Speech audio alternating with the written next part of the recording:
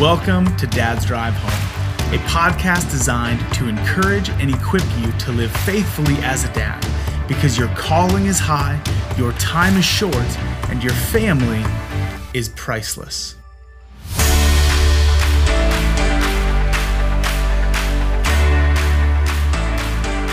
Hey men, welcome back to another episode of Dad's Drive Home.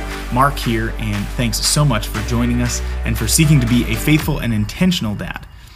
Shane and I want to see a world of intentional dads leading and loving their families well, so we are so grateful that you are here and that you are leading the way in this.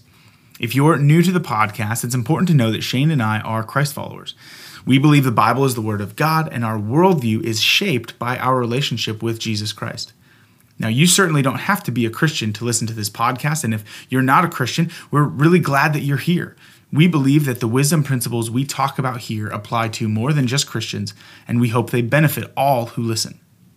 But sometimes we will talk a little bit more explicitly about our faith, and that's what we're going to do in these next couple episodes. If you're a Christian, this principle is foundational to how we live life and to how we parent. And if you're not a Christian, I would just encourage you to listen in with an open mind, an open heart, and consider what we're talking about. So, let's get into it. Dads, what fuels your parenting? What's the thing that motivates you to keep going and to try to be a good dad? Why are you listening to this podcast? What drives that decision? As I've looked at dads and explored my own heart, I can find a lot of different motivations that drive my parenting. One motivation that can fuel our parenting is guilt. Guilt says, I have to be a good dad. When we're motivated by guilt, we can think that if I'm not a good dad, I'm falling short. If I'm not a good dad, I'm a failure. If I'm not a good dad, or sometimes we think if I'm not a perfect dad, my kids will be messed up for life and it will be all my fault. Guilt is dangerous because it can actually accomplish a lot. You can do a lot of good motivated by a guilty conscience. It might look pretty good on the outside, but you can also crush your children under the weight of expectation that you have for them.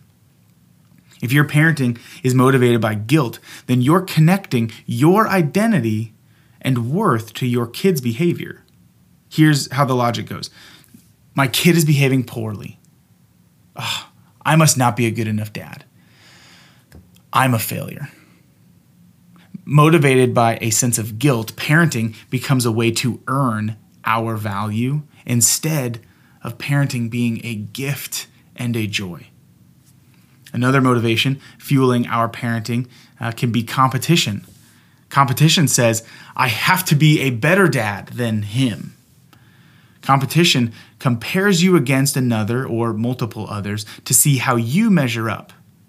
Maybe you compare yourself to your own dad, maybe a brother or a friend or an acquaintance, or maybe a celebrity parent. But whoever the subject of your comparison is, you are competing against them and have to find ways to be better than they are so that you can feel a sense of worth and value. It's similar to guilt in that you are looking for a way to measure up. But instead of measuring up to your idealized standard of what you think a parent should be or how a kid should act, you just get a little more concrete and you find a real person to compare yourself to and compete against. Here, you fall into the same trap. However you decide to keep score, when you inevitably have a bad day, you lose as a parent. And if you lose as a parent enough, you begin to believe that you're just not cut out to be a dad. You feel defeated and like you'll never measure up. Parenting then becomes a losing battle.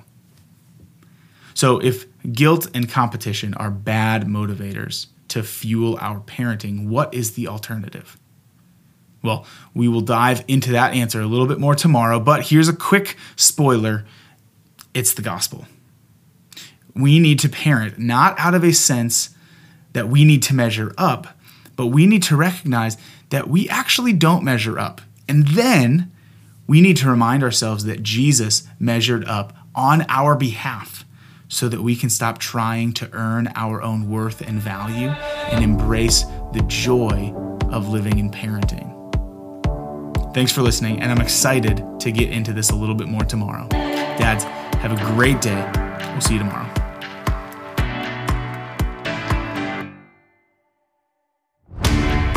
Thanks for listening to another episode of Dad's Drive Home. If you have any questions you would like us to address or ideas for how we can serve you better, please reach out to us at dadsdrivehome.com.